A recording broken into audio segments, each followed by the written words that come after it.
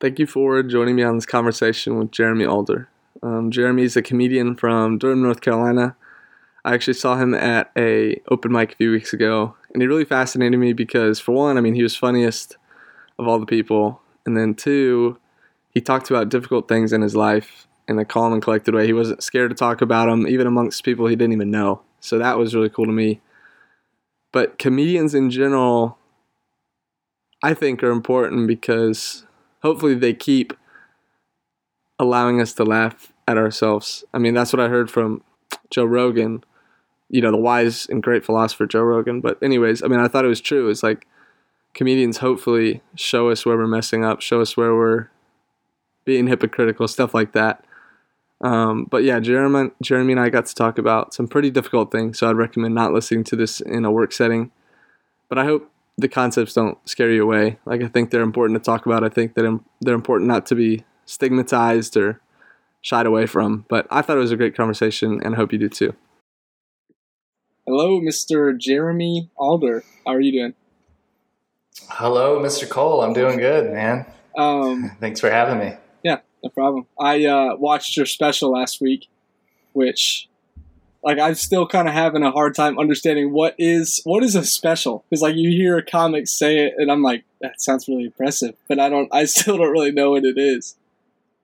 I think it's just any, professionally produced recording. Okay. Visual recording. Some people, a lot of people now produce their own. They'll just record them and put them up on YouTube and call it a special. Yeah. So that the one you watched, the Dry Bar comedy special. Dry Bar is a company out of Utah that specializes in clean, family-friendly comedy. And so they had me out to do, they have a studio in Provo, Utah. It's like a comedy club / studio. It's where they film all of their specials that they then put up on their own dedicated platform.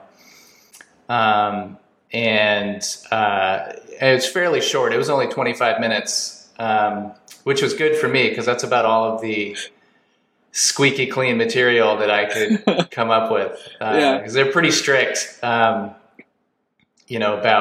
that stuff there. So, yeah. But yeah, it was fun to do. Thank you for watching it. I hope you enjoyed it. No, I did. I thought it was, I don't know of many, especially whenever I was watching your set in Durham. So for people who don't know, I saw Jeremy at an open mic in Durham, and I was like, this guy's funny. And he sounded like he had a super similar background to me. And then I reached out to him through his website, and he just talked to me like I was, he was just like, yeah, I'll do it. And then, but yeah, even as you do the special, I was recognizing, the content you had was different. And like you said, you had that family-friendly content in Utah. Is that something that you were, intentional about, or is that just kind of how your comedy came about in the first place? Well, with the Dry Bar special, I was more intentional about it than usual because it's required. But I do tend to write fairly. I'm not a dirty or edgy comic. Naturally, I naturally write stuff about my life, which is mostly about growing up homeschooled, growing up pretty sheltered, conservative, religious upbringing in Texas, and then becoming a dad very young, having lots of kids. And so that's a lot of what I talk about. So I tend to write pretty clean, and I am somewhat intentional about that, because I like the challenge of writing clean. I think it's harder. And you get more work and opportunities if you can do clean comedy. People have different definitions of clean. For some people, it's just don't use, cuss words. Yeah. Other people, it means avoiding certain topics, like sex or drugs or religion, which I do have material about. But I like to try and do jokes about sex or drugs, do them in a way that kind of walks the line that could pass as clean comedy, Yeah. But I'm naturally a pretty, I don't know. I don't have a particularly dirty mind, I don't think. So I kind of naturally, tend to write pretty clean stuff. Yeah. Okay. I want to come back to like the content later, but I do want to hear more about like your beginnings because what it seemed like whenever I listened to you in Durham, it was like you were in like remote, like it wasn't, you had like a few friends, but it wasn't like you were in a neighborhood. It wasn't like you had constant fellowship with other people. It was like you had your brother and you had your family, and that was pretty much it. Like, how do you think that kind of shaped your childhood? Like, you talk about how it kind of made you, like, I don't think you necessarily said awkward, but it's like, it's just different growing up in an environment like that. Yeah, for sure. I mean, for one thing, I was around adults a lot more than I was kids during the day, because when you're home or running errands with your mom during the school week, there's no kids around. Yeah. It's just other adults.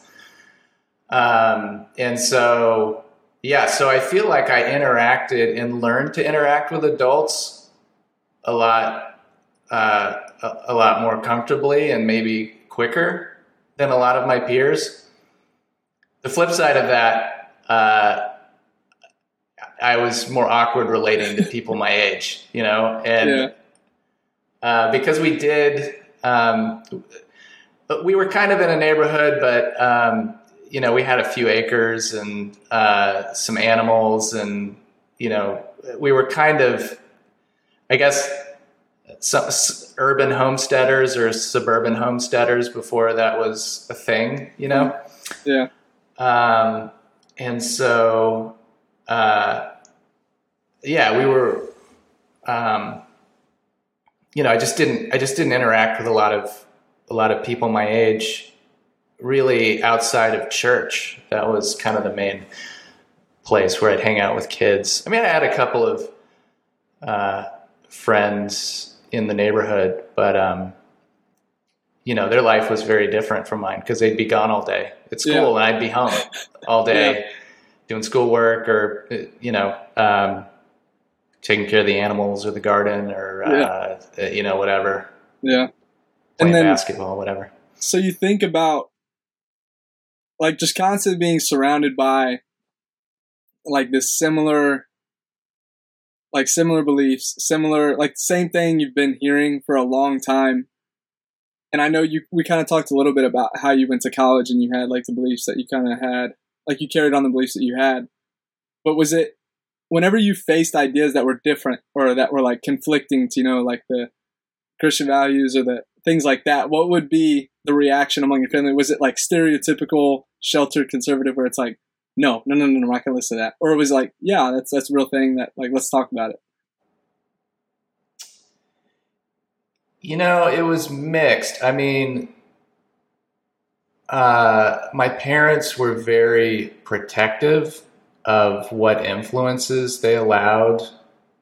So we didn't have a TV for most of my growing up.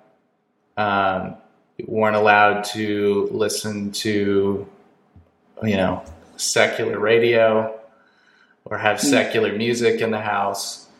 Wow.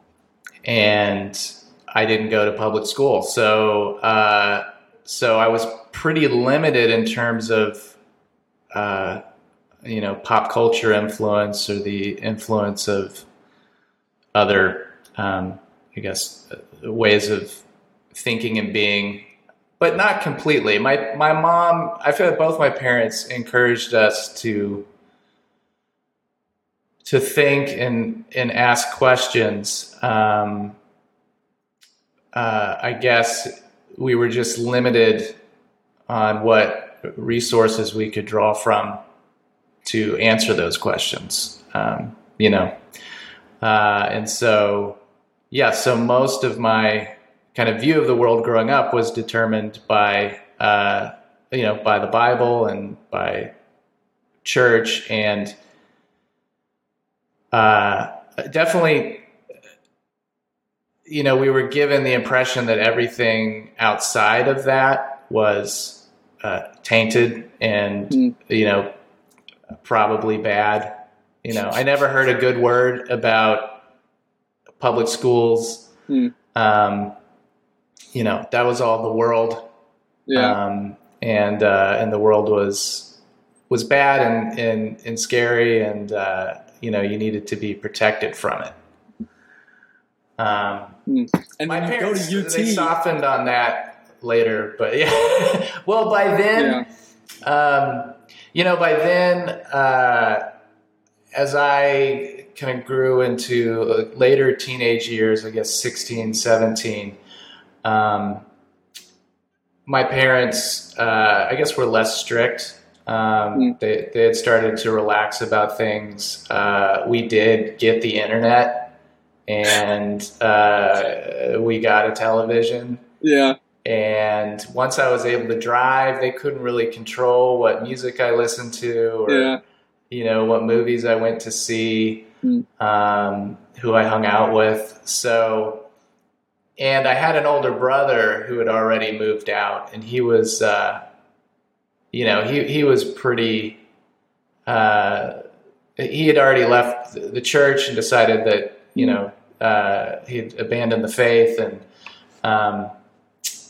he was a pretty critical thinker and skeptic, and we started to have a lot of conversations about what we had been raised to believe and how it conflicted with modern science or whatever. So we had a lot of good conversations. So I had already started becoming aware, of other ways of thinking, and in fact, I ended up leaving. I stopped going to church when I was, I think I was late, 16 or 17. Wow. I started going myself. I started having questions. It just didn't feel, like my way of thinking and my questions were valued or respected at church. So I stopped going to youth group, but kept my friends there, and was in a band with some youth group guys, and and we went and played everywhere. We played bars and I didn't know that stuff, cool. and so we, I wasn't completely sheltered. By the time I ended up at UT, I was pretty fully aware of what the options were in the world. And in fact, when I entered UT, I didn't consider myself a Christian anymore. So that kind of came back around later. But then you get married, right? You got married, what, at 19, did you say? 20. 20. 20? Yeah, I think I was 20 when we actually got married. Yeah. Okay. And then you had what? You said 4 kids in a matter of, how long was that time span? Oh, man. By the time I was 30. Okay. Yeah. But you had kids at UT, and so it was, like you were telling me, that was such a different experience than a lot of other sophomore people. Year we had our first. That's crazy. Yeah, the year after we got married. Yeah. And then had our second the year I graduated. Okay. Yeah. How do you think that changed? Like, do you think that, because I don't know, college seems like a really forming time for a lot of people. Do you think that, like, the birth of a child at 21 or like 22, not necessarily like put you above other people, but how do you think that differed you from people around you who are in college and doing like the typical college thing? Well, it made me pretty boring, I think. I mean, I just didn't have any time to do anything except work, school, and family. So I think, and it grew me up. Obviously, you got to grow up fast. You have a lot of responsibility. You got to take care of a kid now, and so. It was grounding in a way. It was probably good because it kept me focused. It taught me how to really value my time and structure my time so that I could, get everything done that I needed to get done, while the baby was sleeping or whatever, and before I had to go to work or whatever. So I think it forced me to be pretty disciplined. And I think homeschooling maybe helped with that because, being homeschooled, I kind of had to structure my own day and learn how, I kind of had my work laid out for me each day. Like, this is what you need to get done. Yeah. But it was kind of on my own time. And I learned, well, the quicker I get this stuff done, the quicker I can go do the other stuff that I want to do, So I learned how to kind of focus and get my work done and kind of find the motivation in myself without someone having to tell me, you got to be here at this time for this class and whatever. So I was used to kind of setting my own schedule and kind of being self-motivated, Yeah. So I think that helped. With college, and kind of juggling everything. And so you were studying philosophy at UT, right? Is that what you told me? Yeah. Okay. Yeah. Philosophy and biology. Philosophy. That's an interesting combination. Philosophy and biology. Yeah. I was really interested. I was really asking a lot of questions about, like evolutionary theory and its intersection with kind of the Christian story and the Bible, and was just thinking through a lot of those kind of big theological and scientific questions. Yeah. And so, I started out as a bio major and then took a philosophy course and was a double major for a while. And then ended up dropping the biology and just finished with a philosophy degree. I realized that once they started having me do work in a lab, I was like, this is really boring. I don't know. I have so much admiration for scientists. Just the patience and the attention to detail that it takes to be a good scientist. I just don't have it. And I was just more interested in kind of the bigger questions, like, well, what are the implications of all of this for how we live or what we think about the world? So philosophy scratched that itch. Yeah. More. Who would be like the types of people?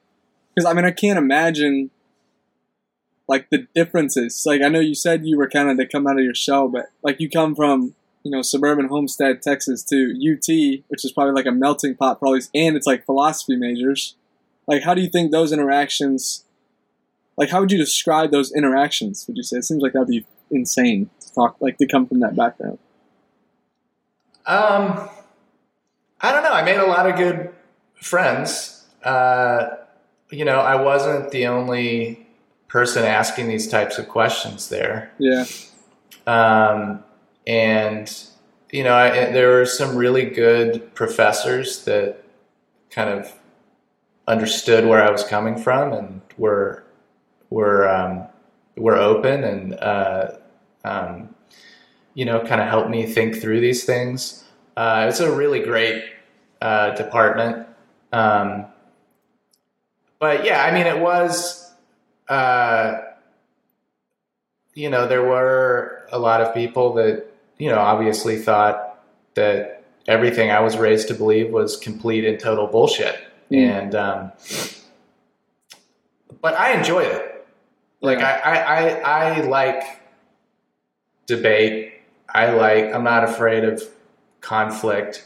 I was genuinely interested in trying to understand the world and myself. And so, I wasn't afraid of the questions, or the differences. It was just really interesting. It was exciting to me.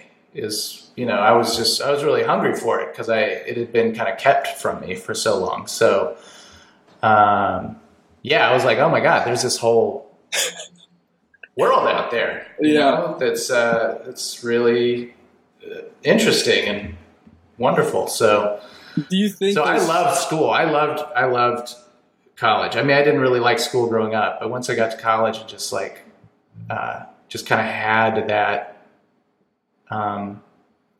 access to knowledge. Yeah. I was like, wow, this is amazing. I didn't take it for granted at all. And maybe because I was homeschooled, I appreciated it more, and the fact I was the only person in my family that went to college. Wow. So okay. Yeah. I do remember that now. Yeah. None of my siblings went. My parents didn't go. So it was an adventure. I didn't really have a lot of guidance, I just kind of figured it out. Thank God for the internet. Because that's how I kind of figured it all out. My parents didn't really know how to help me. Do you think that the internet was did you trust the internet? Do you think that you almost, because here's the stereotypes now where it's well, it's on the internet, so it must be true. Was that if you look back and think about how you thought about the internet, was that kind of your perception too? Is oh yeah, I trust it because it's on this World Wide Web? No, I mean, I don't know. It was the internet was different back then. I mean, it seems like a lot of people used it for message boards and chat and downloading illegal music files, which is how I used it mostly. But just the fact that I could go to the University of Texas website and figure out how to apply. Yeah. Because I couldn't go to a school counselor and be like, how do I do this? Oh yeah. Cause you're homeschooled. Yeah. So it was who's going to help me? Where do I even go? Who do I talk to? But because of the internet, I was able to just kind of figure it out, which was cool. And it wasn't a direct line actually to UT. I actually started out at community college. Okay. First semester, and that was more of a culture shock. I remember I dropped out after half a semester. I was like, whoa, wow, this is too much. And I remember I took an English class, and the teacher assigned a book, and it had a really graphic sex scene in it, and I was like, ooh, wow, I don't know how I feel about this. Yeah. Obviously I'm a teenager, so I'm intrigued. and there's definitely one way I felt about it. Yeah. I felt great about it. But there was another part of me that was like, is this okay? I'm not sure this is okay.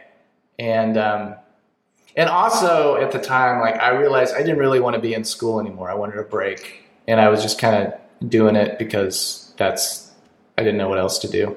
So I dropped out of community college and just worked at the music department of a Christian bookstore in San Antonio, and did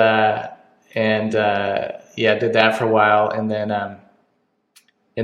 started at UT San Antonio, because I could still live with my parents, and then transferred from there to UT Austin. So all in all, it took me 5 or 6 years to finish school. Yeah. It was kind of Okay. I'm interested to see the path, cause you're just talking about, you see this, graphic sex scene in a book, which is obviously, worlds apart from what you've been raised. Not worlds apart necessarily, but it's just different. And do you think that it was the Christian worldview that was pushing that feeling within you, or do you think it was just your internal idea of like, I don't know if I want to be reading about someone else's sex life. How do you think those intertwined and kind of changed as you went from high school or from homeschool to high school to UT? Like, how did that change? No, I think I was only taught to be afraid of sex. Yeah. So, outside of like, marriage. Yeah. So I think it scared me. I was like, I don't know if it's okay for me to read this, to have these thoughts, to have these feelings. Like, am I sinning? Am I, what's going on here? So I think I didn't or didn't know how to process or just be okay with it. It felt like such this huge, weighty, scary thing.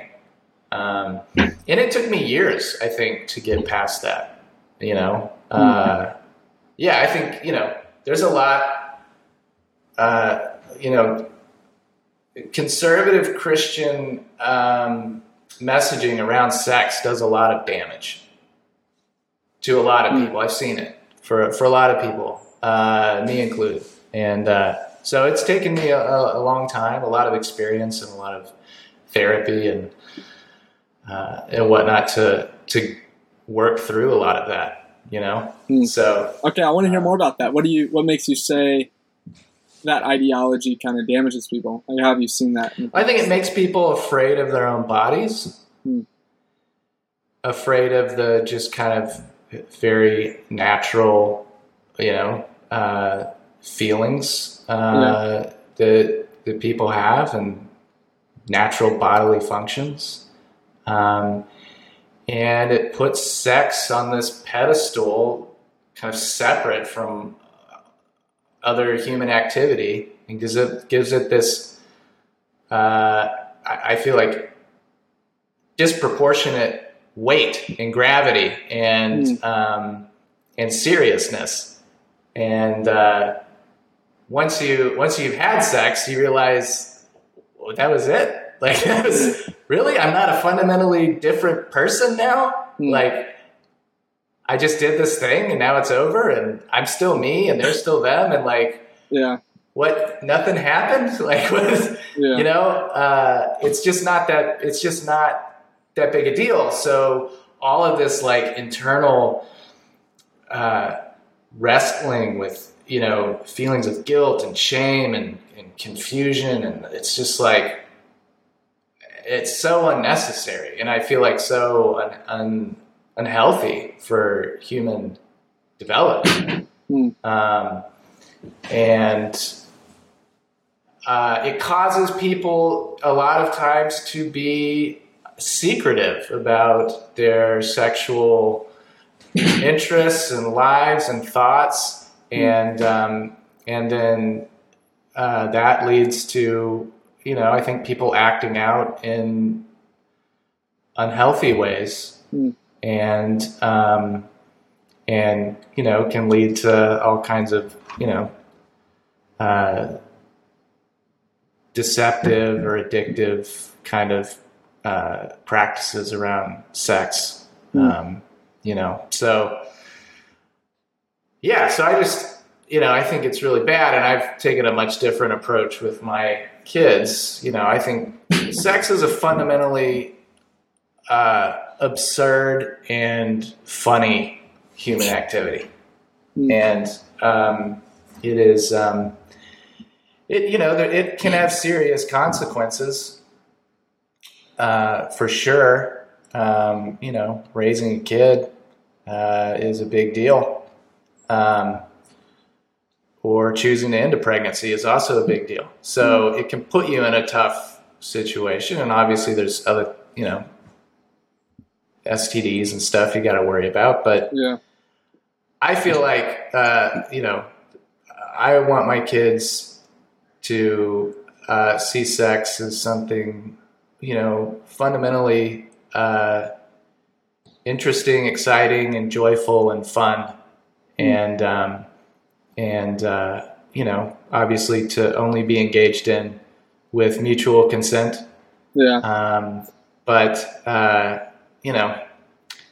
I don't want them feeling a lot of guilt and shame about it. And I've told them, you're naturally, I just remember growing up and like, if I'd be over at a friend's house or something and like a sex scene would come on TV, I would just feel so like ashamed and embarrassed and like, but like, no, it's totally normal and good for a 14-year-old boy to want to see titties. Like, it's like, that's fine. Yeah. Look at them and celebrate them. They're great. Everybody loves titties. Like, that's like universal if we're honest. So you don't need to feel bad about it, and, I try and communicate that to my kids, like it's okay to, we like the human body is a beautiful thing, and it's to be, viewed that way. So anyway, so that's something that I think, I've tried to communicate to my kids, and hopefully it takes, and they have a much less torturous relationship to sex. Yeah. That's the only thing I think of, like, whenever I talk about it with you, is like it does seem like Christianity, like the ideas around like educating kids about sex is like, it just seems like if they're not going to learn from you, like they're going to go learn from like pornography, or they're going to go learn from other things where it's like, I don't know if your viewpoint about pornography, but it just seems like pornography is such it's just an unhealthy way to learn about it. To me, that's what I think is like this isn't real. Like this isn't how it is, man. Like this isn't an authentic connection with a woman or a man. Like this isn't it. And it's like, that's the only thing is I think, I don't know. It just seems like that's one way that, like if you say, like you said, if it's just like, no, we're not going to talk about sex. We're not going to talk about anything like that. It's like, okay, well, I'm going to go watch porn because my iPhone browser can do all these insane things. Yeah. I don't know. Especially with pornography. It's crazy. Yeah. And so I've been real open with my boys about pornography. And, I've told them I don't want you watching pornography. I don't think it is. It gives you a healthy, realistic understanding of sex and relationships. But if you do watch pornography, if you do want to, it doesn't make you bad. That's totally normal. Of course you're going to want to see that. Yeah. And that's okay. But, if you want real answers about sex, talk to me or some other adult that you trust that's actually been in a real relationship, with somebody. Yeah.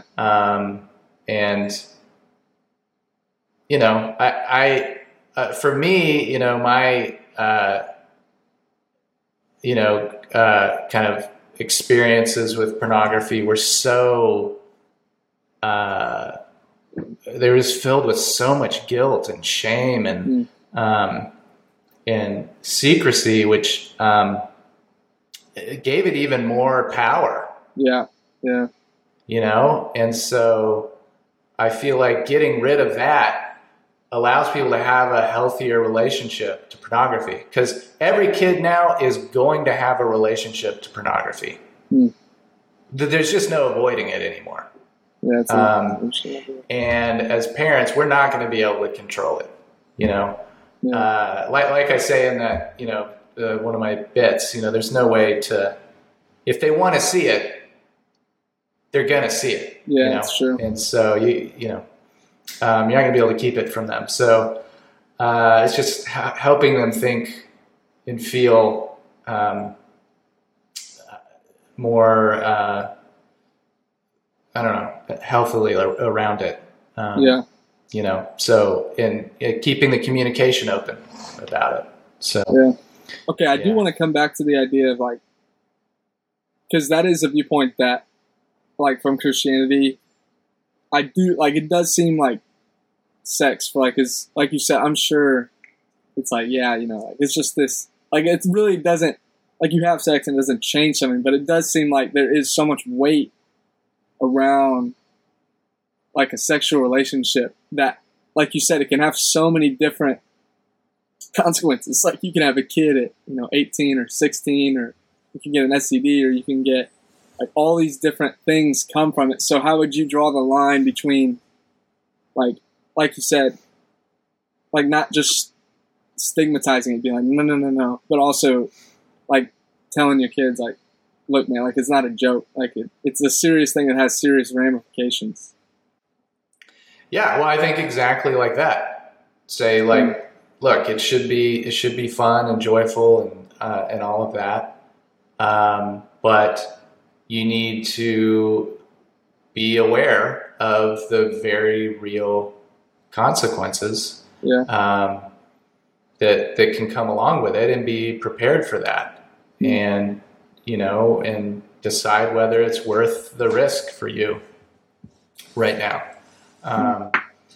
And I tell my younger boys, or at least like my 15-year-old, I've told him, I don't think you're ready. I don't want you engaging in sexual activity right now, because you're really not prepared for the consequences. It could really derail your life right now. So, I make clear where I stand, also realizing like, hey, if I know you can get away with it if you want to, but here's my thinking on it, as your dad, and take it or leave it, but I'm not, there's only so much I can do, and, just have a good enough relationship with them where if they get into a situation, they'll talk to me about it, or if they have questions, they'll talk to me about it. And, they're not going to be afraid, So. Have you seen the kind of a difference?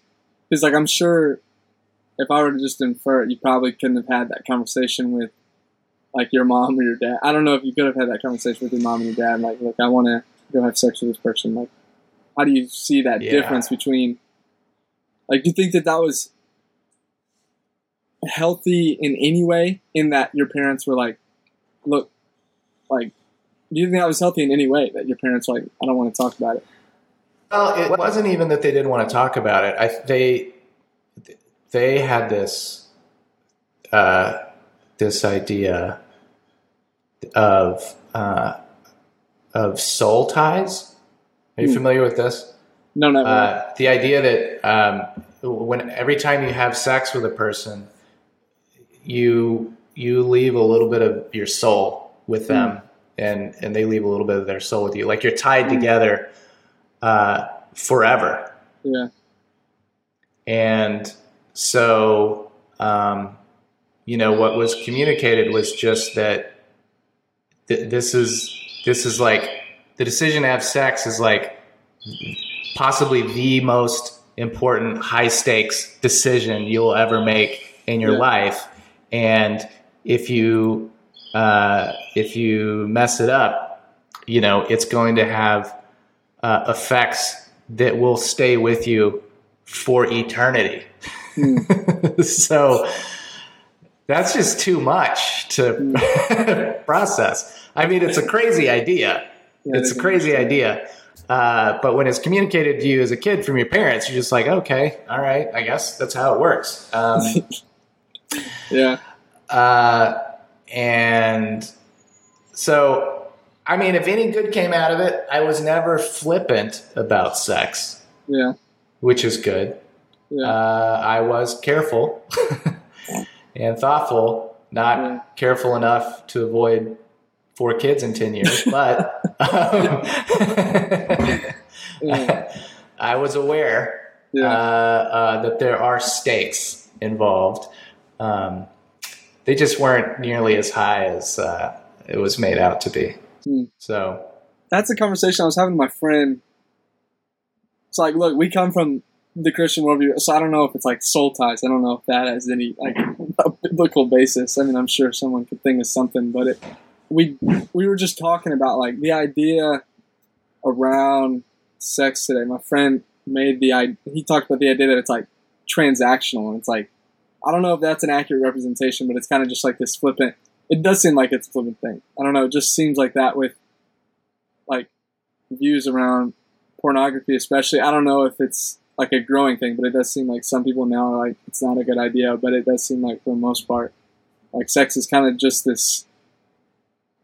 like a flippant thing. And we were like, is that how it's supposed to be? Because it seems like that leads to a lot of like strife. Like you have people contemplating abortion, you have people like broken relationships, all these different things. It seems like whenever you have a mindset that like sex is nothing big, then it seems like whenever something big happens, it's like, I don't know how can you expect not to get to that conclusion when the mindset seems like such a flippant thing? I don't know what you think about that. Yeah.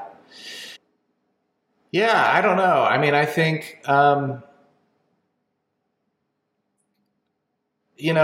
think anything, whether it's sex or eating a meal together, or, I don't know, even just like going on a walk together. These people, two different people can have two very different views about the significance of it. And, that's true. and that can cause, conflict or strife or pain or suffering if it turns out that people saw it differently and it didn't go the way one party or the other thought it was going to, or they didn't get what they expected out of it or what they wanted out of it. So I think it's important. So with all of those things, communication is key and essential, and being open and honest and transparent with the other person about what you want out of the experience. And when people are open and transparent about sex, I think even casual sex can be an okay thing. It can be good. It can be life-giving for people. It can also be terrible and painful and destructive, but same goes for a lot of other human activities. So I think communication is at the heart of it. Yeah.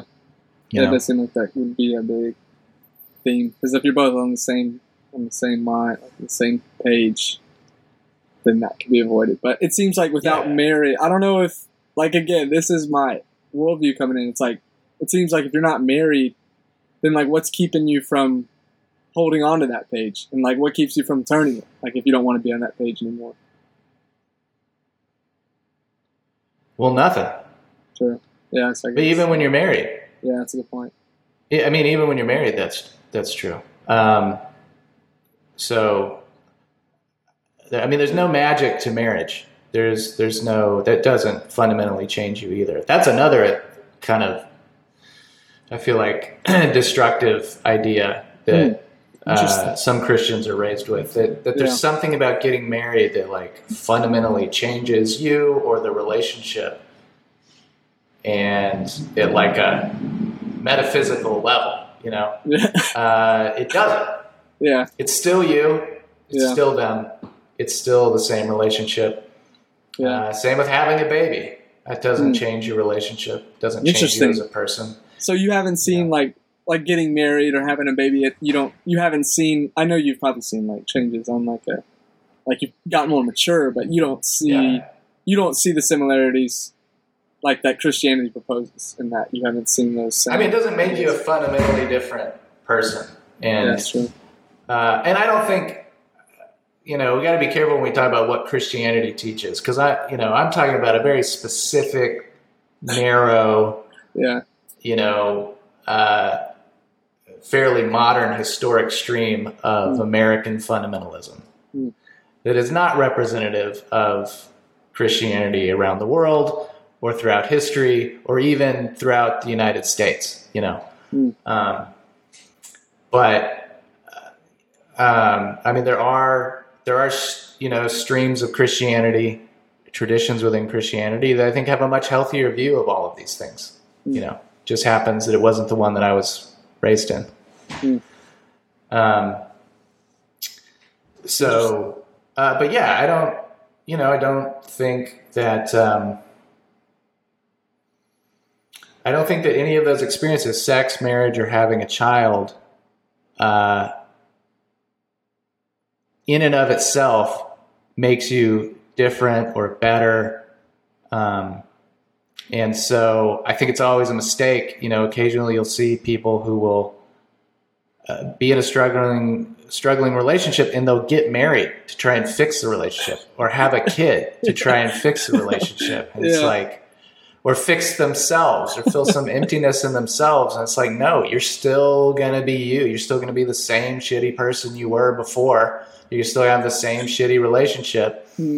Now you just have all this paperwork to go along with it and new responsibility. And, so yeah, I don't know. It's, yeah. I was at church this weekend, and this guy, the pastor, was like, he's saying exactly what you're saying. He was like, people are stressed, and they're like, yeah, I'm gonna go get married, and it's like, dude, like, no, like, that's not, like, it doesn't fix it. And they're like, man, this marriage is hard, so let's have a kid. And it's like, what? It's like, man, that's not gonna. And like I'm coming from, I don't have this perspective, but it does seem like all these different. Like, I can see in my mind, I'm like, well, yeah, if I have a like a wife, then I'm gonna be happy. And it's like, man, if I'm not that's not gonna be the answer. No, if you're not, that's right. It's not. If you're not happy with yourself, by yourself, you're not gonna be happy with another person. You're not. So that's not gonna fix anything. Yeah. And having, just like having sex is not going to fix anything. I think, as teenagers, we're like, God, if I just have sex, like that's going to, shift something in me. And, I'm going to feel like, a man or an adult or a more complete person, and you don't. And then you're like, what? That was it. Oh, that's what I think about. Is like, whenever, like, my friends and I will talk about, like, why are we so drawn to pornography? And it's like you said, it's just to feel, like, to think that we're going to be a different person. Like, oh, I'm going to be complete, or I'm going to be loved by, the 30 pixels on the screen. Like, it's never the answer. But it is an interesting idea. I think it's a true one that, like, if you're not satisfied alone, like, what makes you think that pornography is going to fix it, or drugs is going to fix it, alcohol is going to fix it, or like a marriage is going to fix it? Like, it just seems like such a shallow answer to a deeper problem. But it's not necessarily a problem that's driving you to that.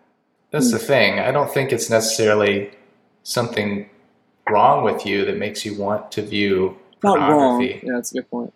But it's a hole. It seems like it's a hole. Do you think it's a hole? To me, at least, you are looking for a hole for sure. I don't know that it's even an emptiness in you. It's just it's a biological compulsion because of what we are as human animals. We want to procreate. That's what we were designed to do, and so we are designed to respond physically to certain visual stimuli and audio stimuli. And so we do, and we seek it out. Just like when we're hungry, we seek out food. When we're horny, we seek out sex. And if we can't get it with an actual person, we'll try and find it on a screen so we can relieve ourselves that way and get rid of that tension that builds up inside of us, That's not the devil. That's just, that's just your hormones. And it's okay. Those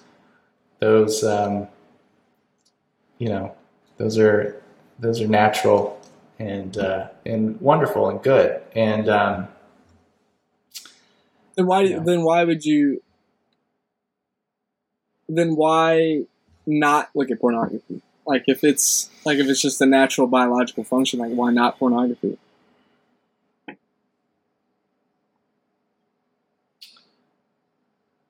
Well, I don't know if pornography is bad in all situations.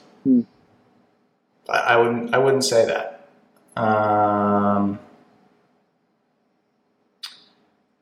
So why not my kids watch it? Well,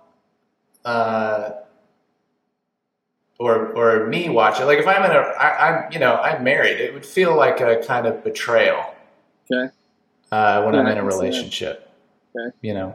Unless my partner was in on it, and okayed it, it would feel like a betrayal, a type of cheating. But if you're not in a relationship, I think like we talked about, I think it can develop habits of thinking and feeling and a way of viewing,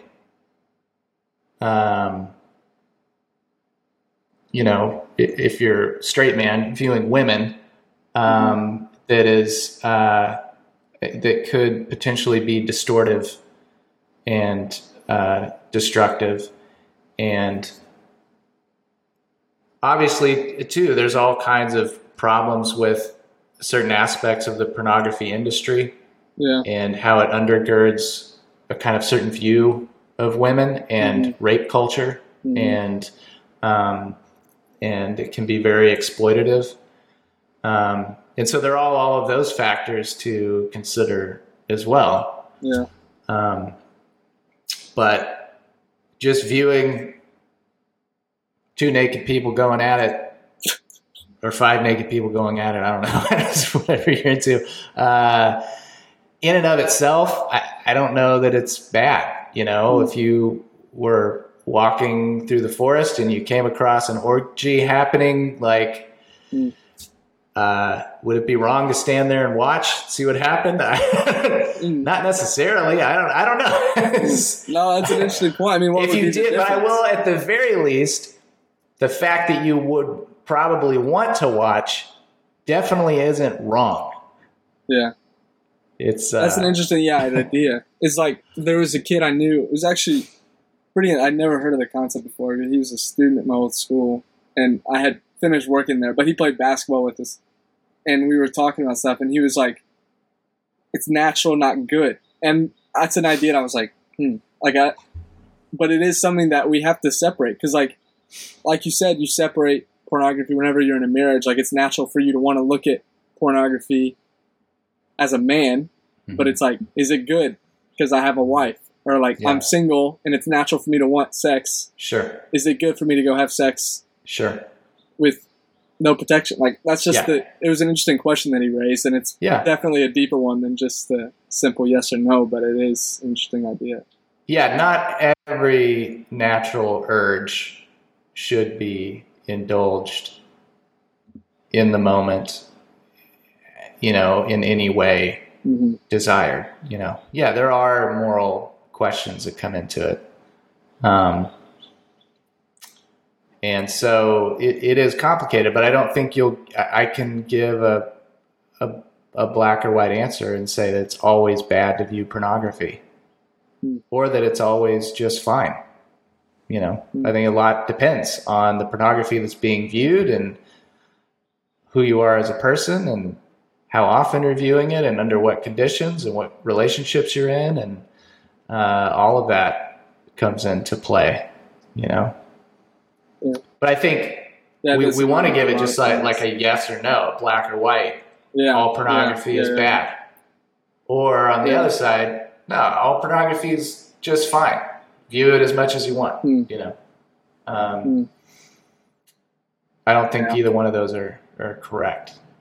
You know, it does seem like there are a lot of issues that, especially in Christianity, that like I want a yes or no answer, and like there are certain things where I do think there is yes or no answers, but like it's just like it's another thing that I heard from I was on this thing called a workaway in Hawaii where it's like you just go and do work for someone, and the guy was talking to me and he was saying like Christians can't even agree within themselves, and it's like I don't really know how it ties back, but it's like I want black or white answers, but even within our own faith, and it's I don't think it's fair to say that it's pointless because like there's disagreements within even science, but it doesn't make science a void or null concept. Like it's still a fascinating idea, but yeah, it does seem like there are a lot of things where it's like I want a yes or no answer, and we just can't get it. It's just not. It's not. It doesn't seem that simple, at least. Yeah, I mean, Jesus gave very few yes or no answers. He asked a lot more questions than he gave answers. That is true. Yeah, that is fascinating. Yeah. Yeah, and Jesus is... Who do you think Jesus is? Who do you think... Like now, so you've gone through... I mean, it sounds like you had this beginning. You had kind of a experience in college. Then you kind of came back around is what I think I remember us talking about. And then now you're just at a different point. It's like, who do you think Jesus is? Do you think he was a real person? Do you think he was just a good guy? What do you think? I definitely think Jesus was a real person. Possibly is a real person. I don't know. Jesus is a mystery. A one that's still very attractive and intriguing to me. Yeah. Yeah, I don't know that I could say much more than that. So I want to walk through that change too. So you went through college and you said like you kind of stopped going at the beginning of college, and then you're like later I came back to it, and so you come back, and then you come back like you go to Duke, right? Isn't it that you came to Duke for divinity school? Yeah. And then what? Like then what? As far as like how my faith developed, or what? Yeah, in that way, life? But also just as a person. Yeah, like so you have like. Well, a lot happened after. I know we had some crazy things. Yeah, a lot happened after Duke. Moved back to Texas for a couple of years. Worked in the nonprofit for a couple of different nonprofits, and then my marriage started to fall apart, and moved back to North Carolina to kind of get a fresh start and hopefully save the marriage. It didn't. So got divorced about a year later, and started doing stand-up. And so I've been doing stand-up for 7 years now, and that was a big shift in my life in a lot of ways. I mean, obviously, the most fundamental relationship in my life was no longer there. I became a single dad of 4. I stopped going to church. I had been kind of preaching somewhat, kind of semi-regularly, stopped doing that, kind of shifted my creative energies into learning how to do stand-up. And that kind of became the center of my kind of community, was the stand-up scene in Raleigh and Durham and Chapel Hill. It's where I started making a lot of my friends, and just spending most of my time when I wasn't with my kids or working or whatever. So those are big shifts, and there was a shift in my faith that went along with it, and I feel I have a much looser hold on any kind of concrete set of doctrines. I have a lot more questions than answers about everything that has to do with God, and but I wouldn't say that I am an atheist. On most days, I don't know. On most days, I don't know. It feels like it's there's a lot of flux there. So, I just try to stay open, and I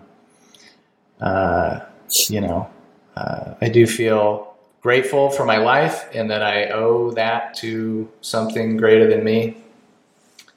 And I think I do think love is really at some level what is the most important thing, and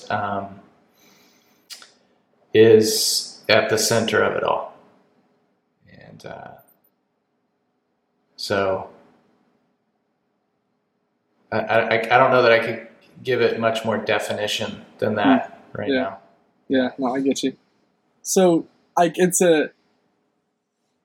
definitely a different, people have their entrances in the stand-up, but coming from a divorce, it doesn't seem like that doesn't seem to me like a common way, but I could see myself, going through that and being like, I'm just going to kind of sulk and stay down. But it's comedy was kind of your answer. That was your relief in a way. Is that true?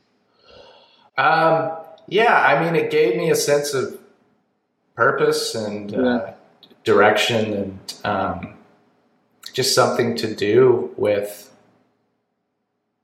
this time that I all of a sudden had. Yeah. On the weeks that my kids would be at their mom's, I all of a sudden had all this time. I wanted to, stand up had been helpful to me during kind of going through the divorce, just finding some, a little bit of joy and lightness in a very hard and dark time. Yeah. And so I was watching a lot of stand up, and then I don't remember exactly how I got it into my mind that I wanted to try stand up. Yeah. But at some point I Googled stand up comedy Chapel Hill or something like that. And this old club that's no longer there on Franklin Street came up, and they were advertising an open mic on their website. So I went and I watched, and I was like, oh, that was pretty cool. It was not as scary as I thought. And, I left thinking, I mean, I want to try it, and I know I could be at least as good as a lot of these people. Yeah. Which is how a lot of people start. Yeah. The best way to get started in stand-up is just go to an open mic. So I came back the next week with a little bit of material and went up. That's so cool. And just never really stopped. Yeah. Okay. So fast forward to now. I was curious. So I was watching the special, and it's personally, I struggle with insecurity, and if I bombed, man, I would be I don't know, do this again. So you do that special. I thought you did really well. I mean, people were laughing. I literally, every one of the bits, I was like, man, that was good. That was funny. And but like on the days, I just can't imagine the swing between the high, like everyone's laughing, everyone's dying, and then the low, like you were telling me how you had to drive like 3 hours back after bombing. Like, what is that swing of emotions like? It's terrible. It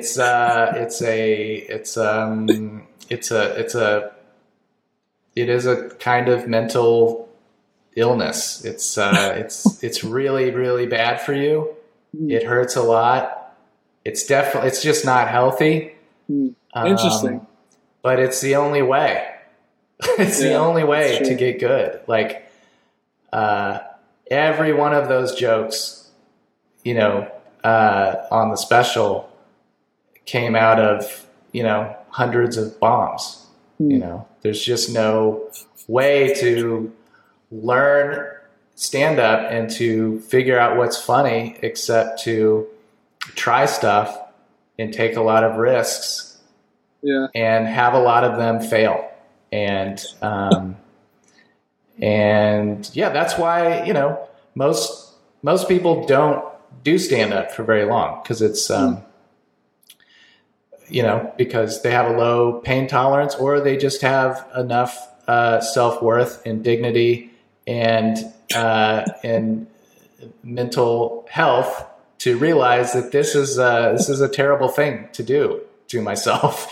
And they leave the relationship. But I've stuck it out for whatever reason, and it does get better. I mean, it's a lot more fun more often now than it was at the beginning. But I'll still, you never stop. I mean, even the best comics still bomb because that's how you work out new material, So do you, we kind of talked about this before, but I was listening to that Joe Rogan with Eliza, and then we talked about it, but it was like, she had like a team, or it was like Chris Rock had a team of people, and you were kind of saying you had a team. Like, do you have a team like that currently that you're working with, where they're watching your content and you're refining and purifying it and making it better? Yeah, I mean, I still have friends in the scene that will show up at the same open mics and we'll give feedback. And that, I mean, that's huge. Like having friends in this business because they really help you when it is really painful, because they know what it's like and they've been there, and so you can kind of hold each other up and just remind each other that that pain is temporary, and you're still funny, and don't quit. So I think everyone who makes it in this or continues to do it for a long period of time has a group of friends that they rely on and do it with, because this is a very lonely thing in general. Stand up. It's a lot of, which is why it attracts a lot of loners and a lot of introverts, I think, because, you spend a lot of time driving or sitting alone in hotel rooms and, so I think it's essential to have, at least a few really good friends who do it as well. So know what it's like, Yeah. So looking in the future, is there a point that you're pushing for? Like, is there like I just want to make, like, I want to make a Netflix special, or like I want to get like a big, I don't know if there's like record deals, but like, is there something in your mind, or are you just like, I just want to keep making jokes, and if I get good, if I get on Netflix, I do? Yeah, my approach has been like, I'm reluctant to set goals that are in other people's control. And so most of my goals in stand-up are internal. That's a good one. Like, I want to keep getting better at saying the things that I want to say, the way that I want to say them, in a way that makes people laugh. And I know I'm not there yet. Still have a lot of room to grow and improve, and figure this out. I would eventually like to do it, I think full time, as my job, and cool. Be able to support myself and my family off of it. Yeah. But that's a long road, and most people never do, so, but we'll see what happens. I'm excited. I thought, man, I don't know if you never have any other fans. Like, I think you're a funny guy. I love watching your stuff.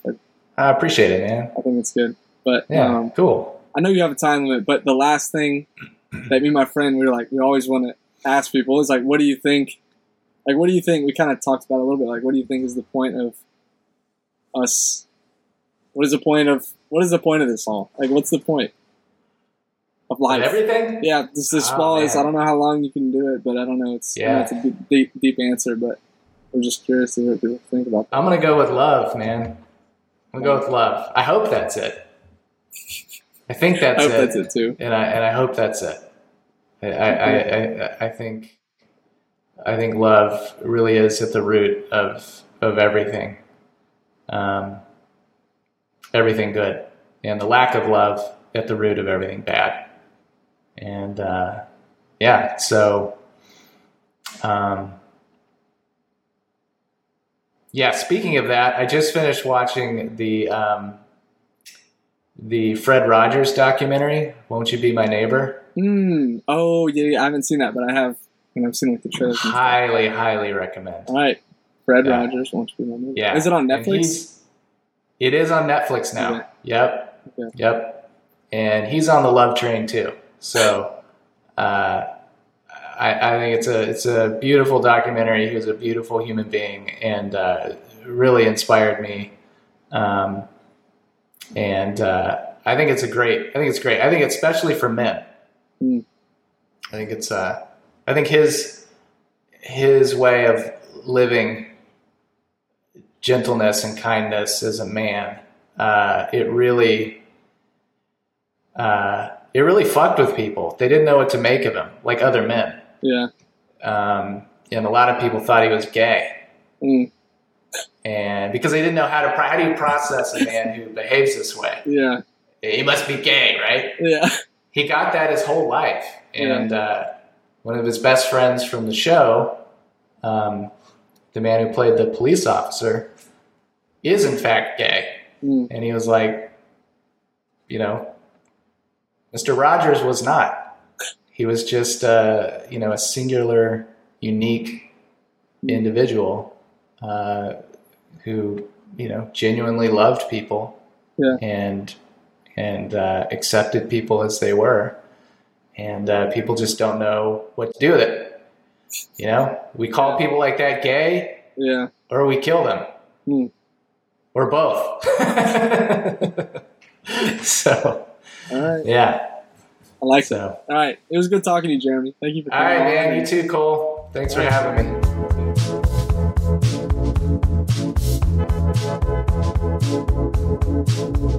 me.